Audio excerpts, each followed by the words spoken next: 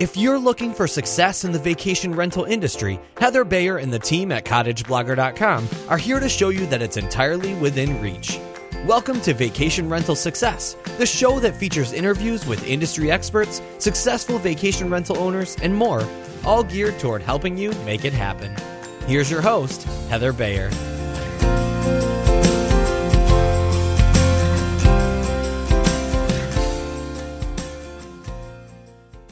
Hello and welcome to another episode of the Vacation Rental Success Podcast. This is your host, Heather Bayer. I'm delighted to be back with you after a wonderful 10-day vacation in Belize. First time we've been to Belize, we went to Placencia, which is south of Belize City. It was absolutely wonderful.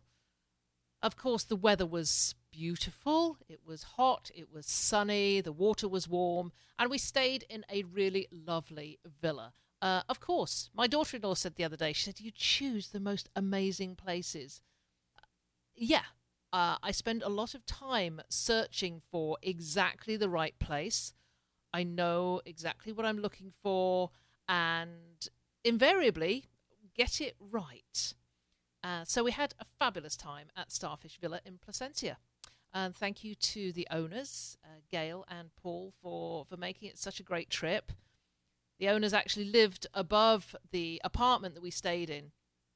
So we got to talk to them on a number of occasions. And it's always really nice, talking to owners, seeing how they feel about having guests in their property. And it was really great. I loved meeting them.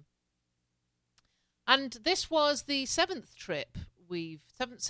February trip that we've been on. Sometimes we've been as a complete family. We've gone with Mike and Andrea, sometimes with the kids.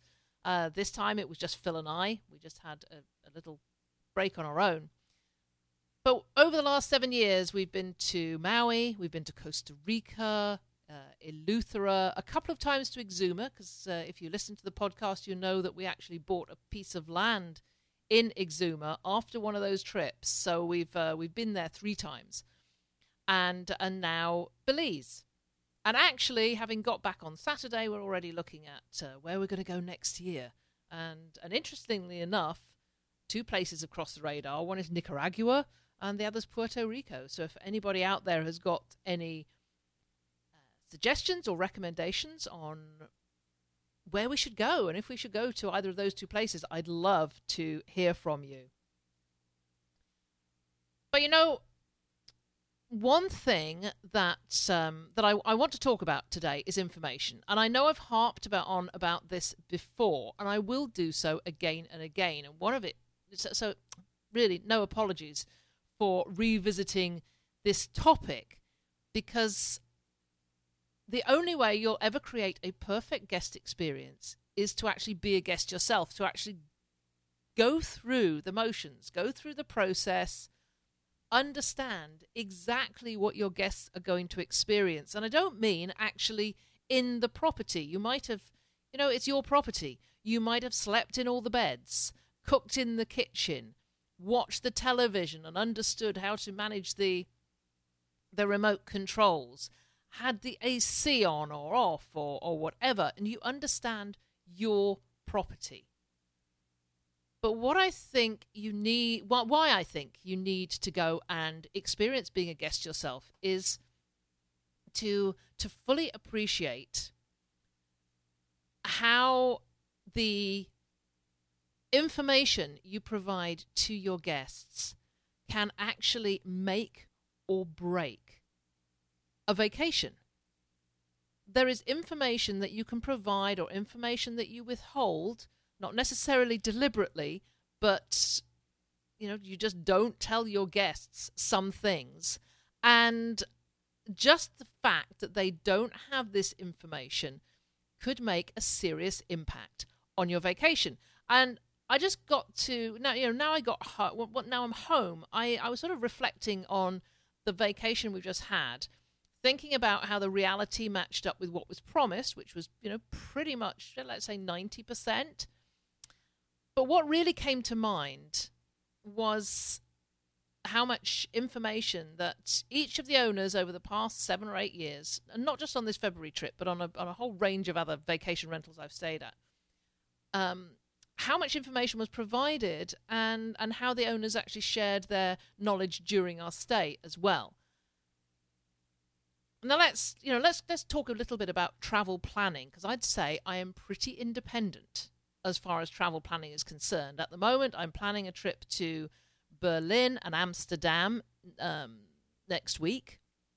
I'll be going to Berlin to visit my new granddaughter for the first time, and then on to Amsterdam for the Vacation Rental Management Association conference.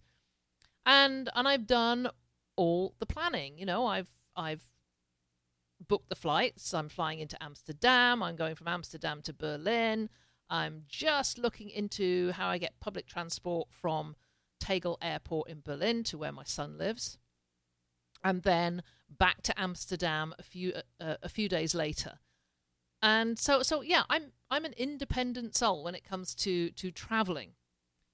And in this instance, you know, I'm actually staying in a hotel in Berlin because I can't find a vacation rental to stay in because it's pretty much banned across the city.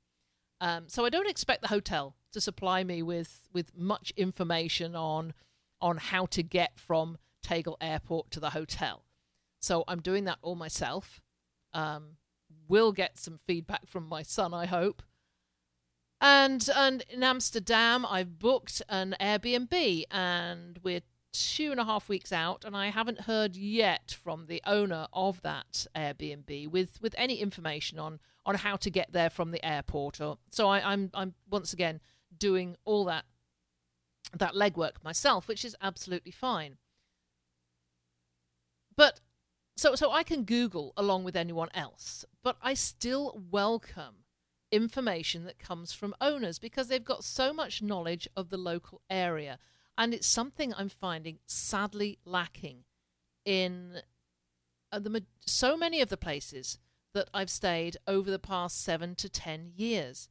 And you know, owners or managers as well, are the information sources that guests need to ensure a great stay.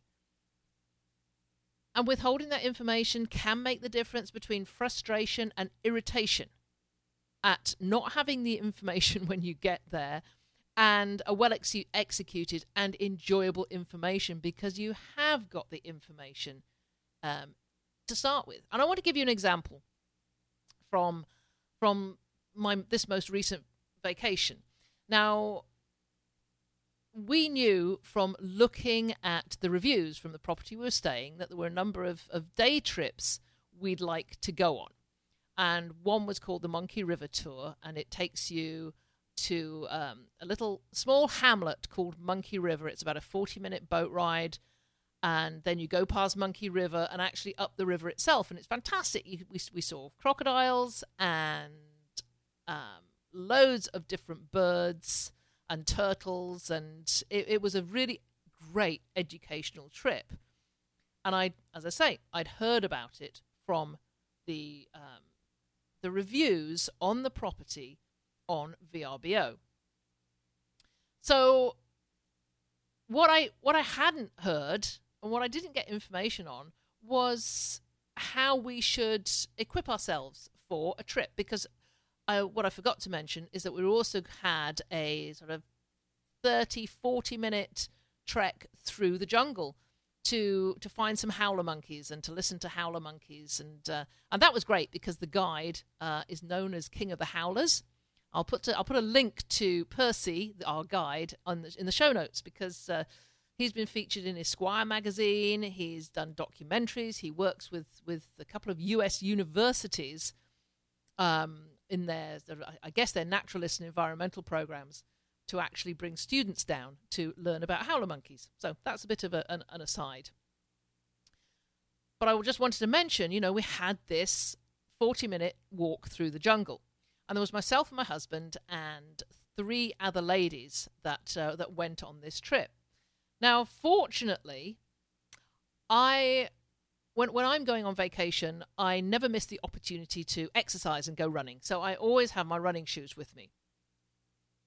And my husband is not a flip-flop wearer, and he's not an open-toe sandal wearer. So he always has walking shoes with him. So we figured that we should wear these shoes when we went on this river trip, because we were doing the jungle walk. Now, sadly, the 3 other ladies that were with us hadn't got the memo. They had come to Belize, they'd come to Placencia for a really great beach stay, and hadn't really thought about the fact that they might go on a couple of outings that would involve a walk through the jungle. So the 3 ladies had flip-flops. And the other part of this story you should know is that the previous day we'd had some pretty torrential rain. So I have to say, this jungle floor was squelchy, to say the least. Now, I'm walking sort of behind these 3 ladies who are walking behind the guide, and I felt so sorry for them, because every time they put a foot down in this squelchy mud, try to lift their feet up, their flip-flops would come off, and the mud was squelching up through their toes. It was pretty awful to watch. One of the ladies then took her shoes off and decided she was just going to walk barefoot, which given what was around on this on the jungle floor, I probably wouldn't have done that myself. But she said it's the only way I can get through this. And another lady said, "When is this going to end? I can't take much more of this." And I thought, oh my goodness, if you'd got the memo, if you'd got the information that said, bring closed-toed shoes to do the jungle walk if you do the Monkey River trip, then their experience of that trip would have been massively different. Now, how simple is that? How simple is that to let people know while they're planning their trip, before they pack their suitcases, that if you're going to do this type of trip, which is very, very popular in Placencia, then, you bring along the right footwear. So, hence the title to this podcast, Don't Wear Flip-Flops in the Jungle, and other things your guests need to know. Because I want to talk about this whole issue of information, what we should supply to our guests before they go on vacation, while they are there, and to some degree, just before they leave. As a rental agency, and that I run a rental agency here in Ontario, and we have guests who come and stay with us from across the world. It's not just people coming out of the city of Toronto, although probably 85% of them do. And that's another story I'll come to in a second. But we do have international visitors. And we make a big point of preparing an information pack for our international visitors so that they know what to expect when they arrive here. Now, you'd think it's just, it's North America. What can be so different about traveling in North America than traveling in Europe or England or any other worldwide country, and any other worldwide first world country, third world country, whatever, civilized country with great roads, with great facilities, with it's almost as you would be used to at home. I think you get my drift here. But there are some major differences. And these are the things that we supply as an information pack to our international guests. Some of the things that we tell them are the rules of the road. If you're going to go driving, if you're going to rent a car, you have to know the rules of the road before you get out on the road. For example, in England, when you're driving, it's not common to stop for a school bus. And in Ontario, as it is in many North American states and provinces, it's the law that you must, if a school bus is in front of you and it stops, you have to stop in both directions if you're not on a divided highway. So just giving them that information prior to coming, these are the rules of the road. It will help them not get into trouble. Another one is turning right on a red light. Until we came out to Canada, we'd never heard of this, that when you get to a red light, unless there is a sign that tells you specifically not to, if it's safe to go, you can turn right. And when we first came out here, we had no idea of this and ended up being beeped at and not knowing why, because it was a red light and we were used to just stopping. You stop and you wait for it to turn green, which annoyed many of the drivers pulling up behind us who could see that there was nothing coming and that we could easily turn right. So, and one other thing that is common in North America and Canada are four-way junctions. We don't have four-way junctions in the UK. The sort of junction that you arrive to and everybody takes their turn in going.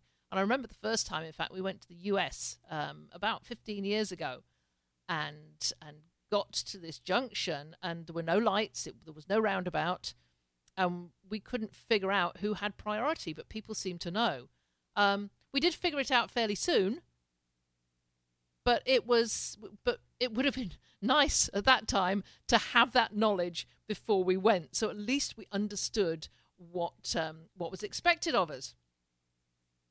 Other things that we help our international guests with before they go in their planning is that in Ontario you can't buy beer and wine in a supermarket, and this was something when we very first time we came out to Ontario. We went we had a late flight. We went into the supermarket, loaded up with food, and then went to look for the booze aisles, and there were none. And it's just like, is this a dry province? What's the deal here? And in fact, we were then told at the checkout that no, you can't buy beer and wine in a supermarket. You buy them in an LCBO or a beer store. And then we're promptly told, but sorry, these outlets have just closed because it's just gone 8 o'clock at night, and they closed at 8 o'clock. Now, had we known that prior to going out to Ontario for that first time, for my husband in particular, the beer store would have been the first place to stop, because he had his first night on vacation. In fact, our first night on vacation as a family was without that cold beer that you crack the moment you've arrived and you've unloaded your luggage and you want to go and sit on the dock or sit out on the patio and have that first cold beer and relax and enjoy being on vacation. Now, one other thing that we tell our guests, this is actually a really important one, was that you can't have open alcohol in any public place. So whereas in England we'd go out and buy a bottle of wine and some beers to take on a picnic, in Ontario you can't do that. It is an offence to drink alcohol in a public park. So to go to a provincial park, you can't take your cooler. And we actually did fall foul of that. Fortunately, we were not fined, but we were approached by a parks official to tell us that it was a finable offence and that we were breaking the law. So this is what I want to talk about. You've got to let your guests know these things before they go, so that they don't get themselves into trouble. Because if this happens, then you've got unhappy guests who are going to say, well, why didn't they tell me this? Am I expected to find out by myself? Well, I did a similar episode, or it might have been a blog post a couple of years ago, and I was mentioning something similar to this. I can't remember exactly what. I think I was talking about rainy days, actually, and just saying, isn't it nice to prepare a rainy day plan so that your guests have some idea of things to do if it rains? And I got a little bit of backlash from that from a couple of owners who said, our guests aren't babies. They can find this out for themselves. That there's plenty of tourist places for them to go. They can read the guest book. I'll come back to that in a minute. And I don't need to be hand-holding them that much. And I was totally blown away by that attitude. What do we want? We want our guests to give us a fantastic review.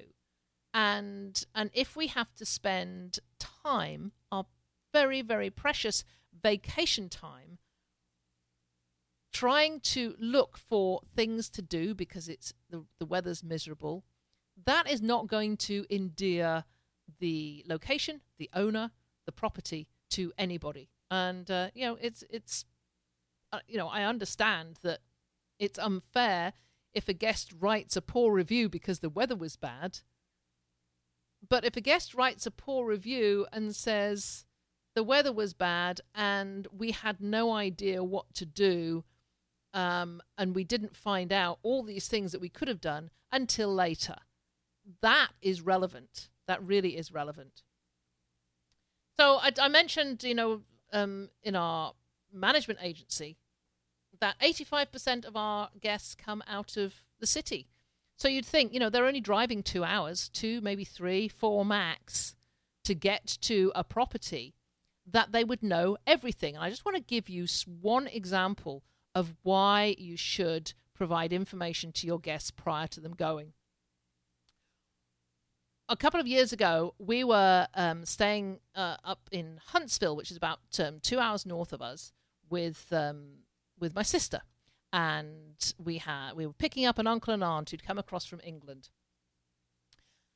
And we committed I wouldn't say, it's definitely not a crime not to fill your car up with fuel when you're going into cottage country. But it is a huge mistake not to. Because what happened, we were up there, we hadn't filled the car up before we came off the highway. And we had a weekend with my sister, and there was a big storm that went through that took the power out. So on the Monday, when we were coming back with uncle and aunt back to our place, we had very limited fuel, and the power was still out across a swathe of cottage country. And what we found was that as we were getting back onto the highway, the county road, that we stopped, the first gas station we stopped in, no fuel because no power. And then we stopped at another one, no power, no fuel. And we were literally on fumes by the time we actually found a gas station that had some power and we were able to fill up. So we do tell our cottage rental guests that are coming out of Toronto about this, that's the last thing they should do before leaving the major highway is fill up their car with fuel, because you don't know if something's going to happen to prevent you from getting out. And there's a number of other things we tell our cottage rental guests that are different in cottage country from what they would expect at home, like how to use a septic system, why they have to deliver their own garbage to the dump, and there is no garbage pickup. So there's a number of things that we prepare in what we call our generic cottage information, and it really is an educational piece to share information on the differences when our guests get to cottage country. So what do you want to prepare your... So what do you do to prepare your guests for their stay? How much do you share? How far do you go to help them plan? Well, I'm just going to go through a couple of things that I think that you should do to ensure that your guests are going to have the best vacation ever. And I'll just go back to a conversation I was having with the owner of the property we stayed in last week. And I was, talking about communication with guests, because prior to our stay, I had sent them several emails, and I sent emails about, what should I take with me? I'm going to Belize for the first time ever. I really don't know what it's like. I've been to other Caribbean countries and islands, and I just wanted to see if it was the same. Things like, can I bring meat into the country? Should I? when we go to Exuma, we always take bacon and cheese because it's horrendously expensive. And, I got some great responses. But when I was talking to the owner and she said, we get tons of those questions.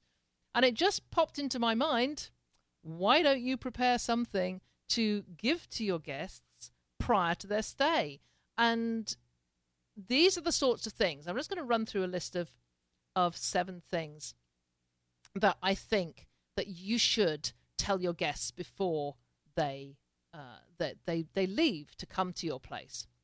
Now, if your guests are coming through customs and immigration, if you've got international guests, then it's so important to tell them what to expect at the airport. I came back through Miami the other day, and I have a Nexus or a global entry card, and from actually arriving at the immigration area, where there were just a whole slew of people. I couldn't believe how many people.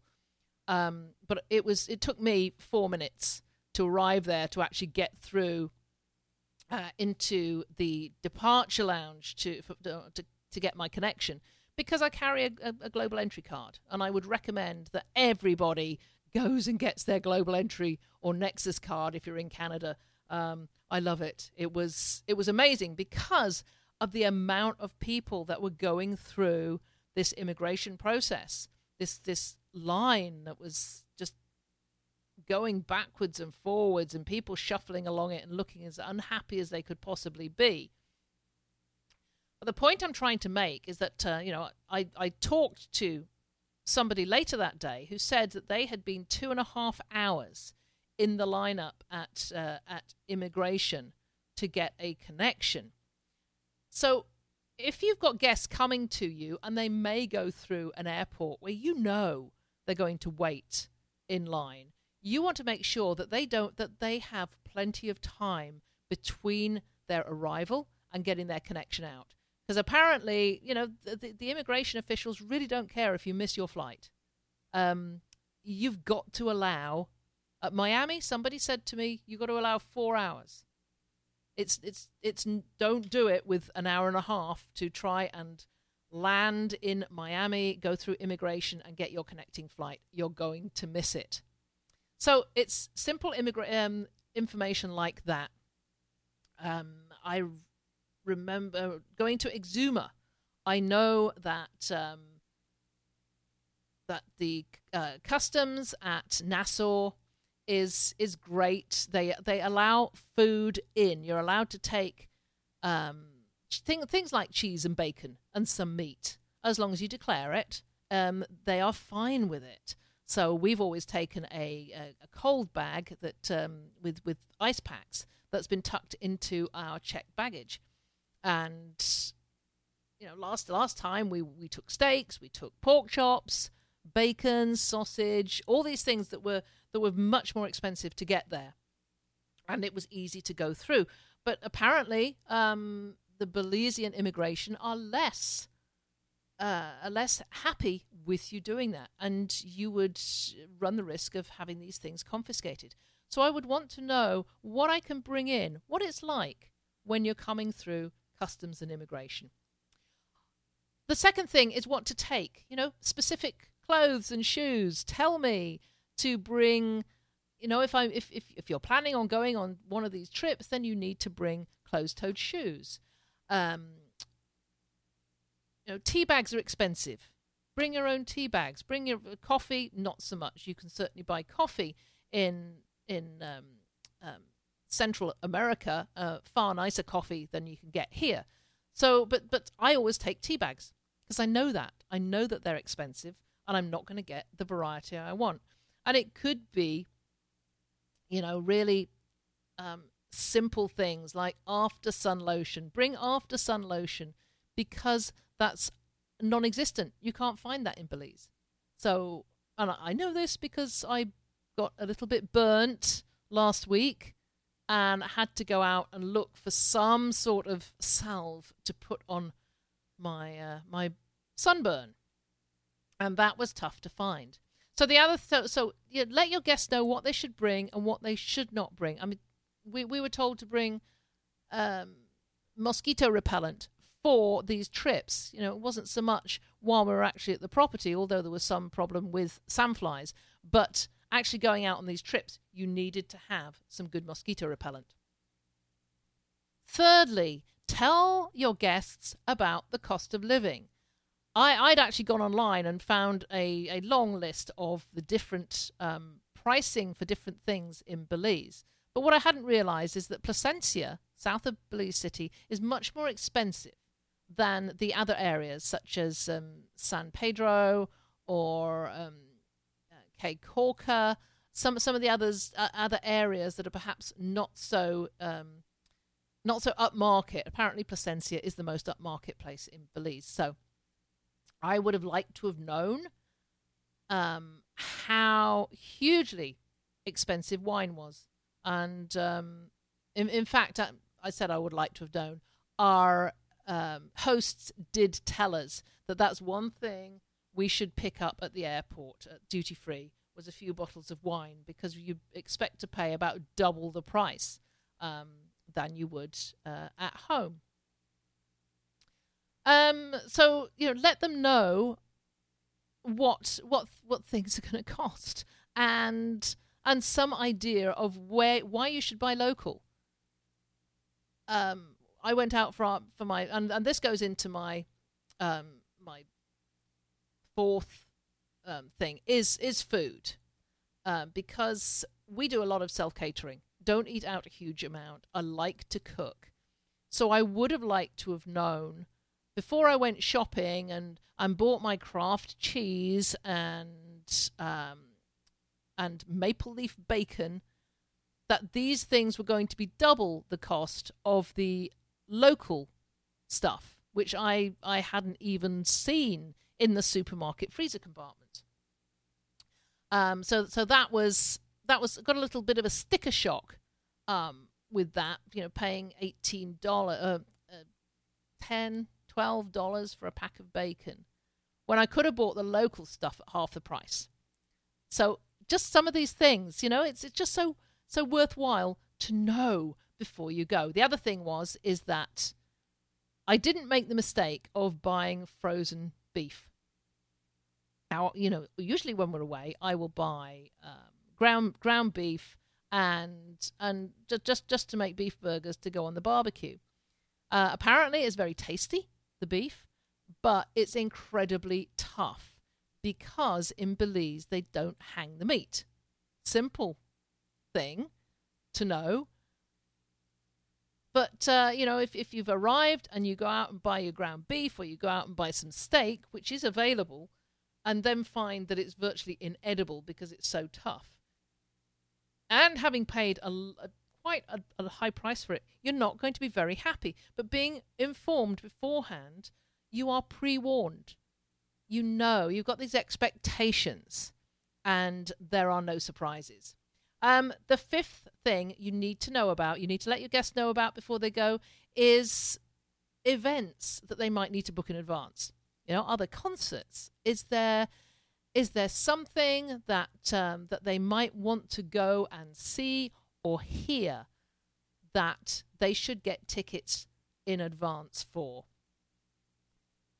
Reason being, of course, that you don't want to arrive on vacation and then find that there's an amazing event happening, but there's no tickets. It's all sold out, when it would have been very simple to get some information beforehand about it.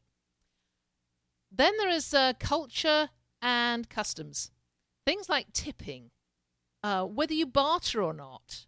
I went to, years and years ago, I went to Morocco and went shopping in the souk and learned very quickly that you need to barter. But I've always wanted to know, when I go to a new place, a Caribbean place or a Costa Rican place or somewhere new, should you barter? Our prices, particularly with maybe street vendors, somebody that comes up to you,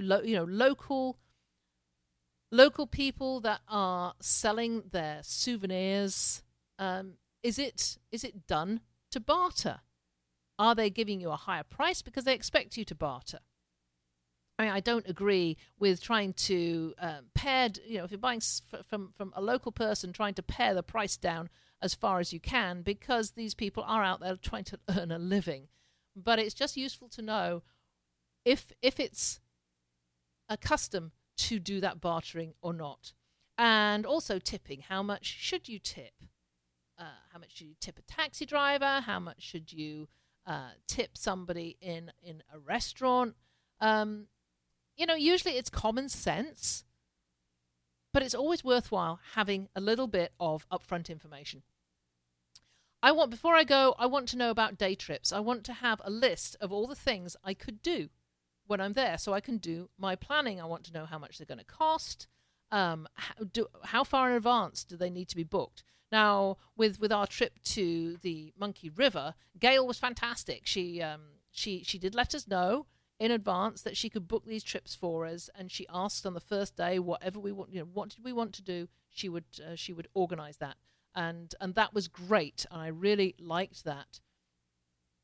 We hadn't intended doing much in the way of day trips, but the only thing I would say is that the only way I knew about these trips beforehand was by looking at the reviews on VRBO.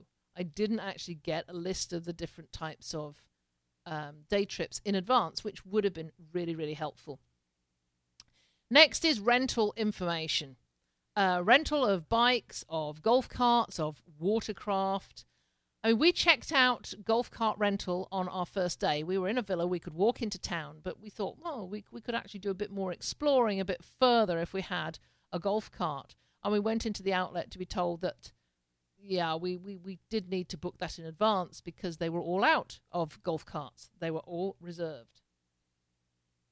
So those are the things that I want to know. I want to know before I go.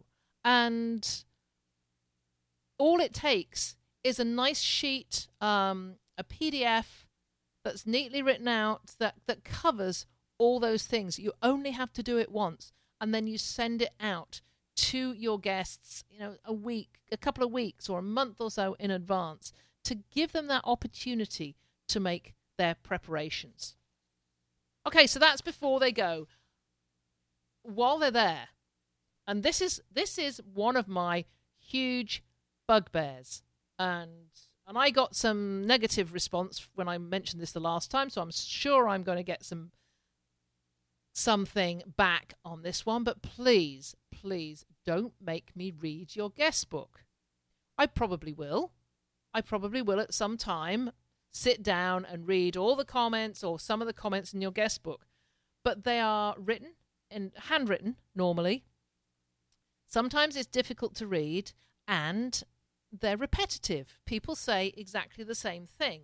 So to actually be asked to read through the guest book for suggestions of things to do or places to eat or places to go annoys me intensely.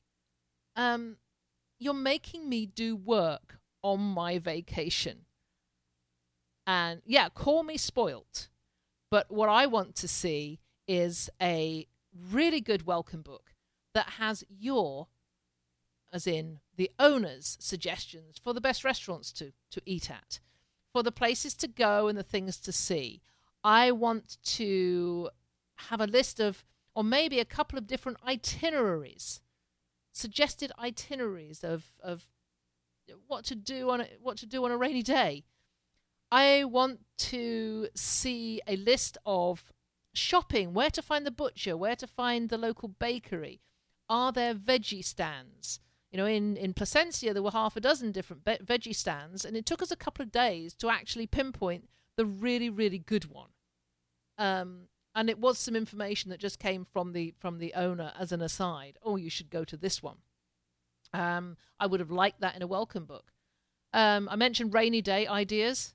So important to let your guests know those. For me, I want somebody to give me some information on the best jogging routes, the safest jogging routes. I want to go running. I want to feel safe while I'm running, and I want to run in nice areas. So why don't you help me out? by letting me know which are the best jogging routes. And the same goes for hiking trails, secret hiking trails, and places to walk the dog if you're taking a pet. So basically, I want from you, the owner, all the things that only a local will know as well. So that should all be in a welcome book, or in when we went to Cyprus last year. The owner had provided a couple of binders with very, very neatly indexed information. So each different area of Cyprus had a map, and it had all the tourist information. And there were also the owner's personal suggestions for what we should do, personal suggestions for restaurants and for the best beaches to go to. And it's just so important. And I'm just going to reiterate this once again. Please don't make me read reams of guest book entries. Help me plan my stay. So there's the information beforehand, and then there's the information that I want to look at when I get there. And it's so much nicer to have the owner's recommendations. And then I can use the guest book as a backup. You know, I can go to the guest book and I can read those testimonials. I can go online and read the testimonials from people who said that they've been on this trip and that trip and gone to this restaurant and that restaurant. And then I can make my own decisions. But this is, maybe it's just a personal thing.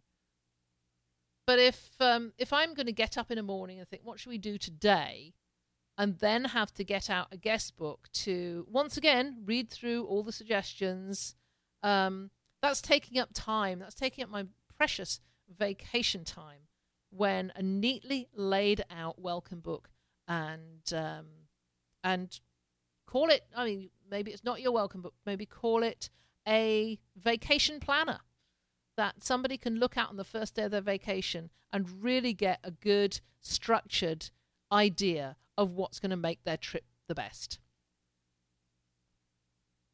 Can you tell I'm on my soapbox again? This is just so important to me as a guest. I go back to things like going to Costa Rica and having to find out in the guest book the day before we left where the best fish, this obscure fish stand, where we promptly got in the car, we went out and we got this amazing fish from this guy, and you could not have found this place if you hadn't read the guest book and got that information. It could have been so much easier presented in a owner prepared document that said, that was under a title of food, or where to find the fresh fish, where to get the best fresh fish, where to find the best ceviche. In Exuma, we learnt sort of secondhand that there was a little stand on the beach in Georgetown where they sold conch fritters, which were fantastic, but we had to sort of find that information out secondhand. So think about all the information that you could share with your guests, either before they go or when they're there. And believe me, they're going to thank you for it. And you only have to do this once. This is what gets me. You only have to create an FAQ page for your guests to answer all those frequently asked questions. You only have to do that once. You only have to prepare your pre-arrival information, telling them what to take and the customs and immigration stuff and the rules of the road and things that keep you out of trouble. You only have to do that once. And then with your welcome book and your vacation planner, you only have to do it once. You just have to maybe update it every year and make some little changes if restaurants close down or if new restaurants open. But help your guests by providing this information. Now, there's a couple of ways you can do this. I'm saying you can provide just PDF documents that are simply sent to your guests as an attachment.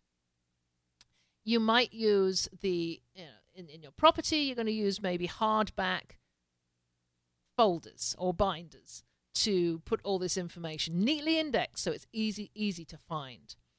You could use a digital format. There's a lot of different digital formats coming out. I'm testing one in a couple of weeks' time. I'm picking up a Welcome Book iPad from a company called oh gosh, I can't remember the name. But anyway, that will come in a later podcast. I'm picking this up from a company at the Vacation Rental Management Association conference, and I'll be trialing that. So it's a digital format on an iPad. And of course, you could use the Glad to Have You app that's provided by HomeAway. But I have to say, I'm not a fan of that. I like paper information.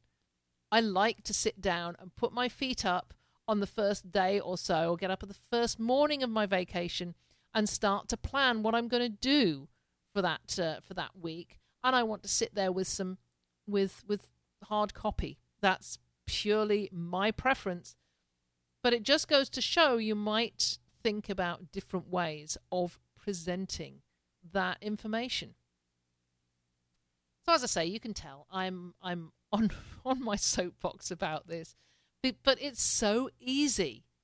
It really is so easy, and your guests will love you for it. And it may seem like a bit of a chore at the start putting this information together, but you can put it on your website. It's another way of getting guests to go to your website after they've booked. If they've come through from VRBO or HomeAway or any other source, and they've gone through that book now process, but you now have their email address. You can email them with, once they've booked, you can email them with a link to go to your website to check out all the information that you have on there on how they can plan their trip. Once they're on your website, they're going to explore it, and should they come back again, they're very likely to book directly through you. And that's what being independent is all about, is getting those guests to book directly through you. A little bit of information I think you should give to your guests before they leave. One is what to do prior to their checkout. What time do they have to leave? What condition do they have to leave the property in? Should they strip the beds? Should they not strip the beds? What do you want them to do? Now, most owners now say, just leave. That's fine. Walk out just as you would in a hotel, which is great. But let them know. Don't leave people unsure of what they should do, because there are different processes in different parts of the world. There's still areas up here in Ontario where guests are asked to do a full clean before they leave. And that means cleaning toilets and washing the wash basins. And if people are used to that and then they go somewhere else, they're at a bit of a loss if they don't have a full cleaning kit to do that. So it's just simple things. Let them know what they should do or what they needn't do prior to checkout. And then finally, the information you want to give them before they leave is how to review. What do you want them to do? Do you want them to write in your guest book? Do you want them to go directly to your TripAdvisor listing or your VRBO or HomeAway listing and make their review there and then? I love to do my reviews on the last night of my stay because it's still fresh in my mind. And I have great memories, and you're more likely to get that 5-star review at that time when you're basking in the glow of a day in the sun and you've just had such a great time. Maybe you've just been out for a last meal and you come back. That's the time you want them to write a review, not sending them something a couple of weeks later, asking them to remember what it was like when they've been back at work a couple of weeks. So that's just some other information to give them before they leave, how to review, and suggest they do it then and there. And then how to rebook. Send them to your website. If you want to rebook, you've got them. This is about remarketing. So you've got them. They are with you at that time. Get them thinking about rebooking, perhaps giving them some information on discounts or perhaps referrals as well. You want them to refer you to their friends. So give them the information on how they can do that and how they can perhaps save a little money along the way. I mean, there's a reason why stores will always point out, things, places like, I'm thinking we have Winners and HomeSense up here in Canada. TJ Maxx, I think, is the equivalent in the US. And when you're leaving that store, they'll always give you the receipt and say at the bottom, if you review your experience today, we'll enter you into a draw. And that is the way that they try and get people to do that review. So there you are. That's my take on information, on the nature of the information that I think you need to provide to your guests before, during, and at the end of their stay. So, wow, can't believe I've got to the end of another episode. Oh, I wanted to let you know, I should have mentioned this right at the very beginning. We passed our 200,000th download over the weekend. 200,000 times these episodes have been downloaded. I am just blown away with this, and I thank you all so much for listening. I also thank everybody, absolutely everybody, who emails me and asks a question or just comments on what they like about the podcast and, sometimes what they don't like about the podcast. I do read every single email that comes into me at heather@cottageblogger.com. I do reply. Sometimes it takes me a few days because some of the emails I get are quite lengthy with lots of questions, and I want to make sure I have time set aside to respond in full. The other thing I want to mention is that the Vacation Rental Success Summit in Toronto on May the 5th and 6th is fast upcoming. So if you haven't got your tickets to VRSS yet, please go on over to the vacationrentalsuccesssummit.com and get your tickets. It's going to be a fabulous event. I can't wait to meet so many of my listeners. We're going to be having a little bit of a meetup, and I'll look forward to seeing you there. So, come along, join us. Come to Toronto. It's gorgeous in May, and I'd love to see you there. So for now, I'd just like to thank you once again for tuning in and for staying with me on this episode of the Vacation Rental Success Podcast, and I will talk to you next week. This episode of Vacation Rental Success is over, but don't worry, Heather will be back soon. Want more great resources? Visit cottageblogger.com for tips, tricks, downloads, and strategies to help you achieve profit from your vacation rental business.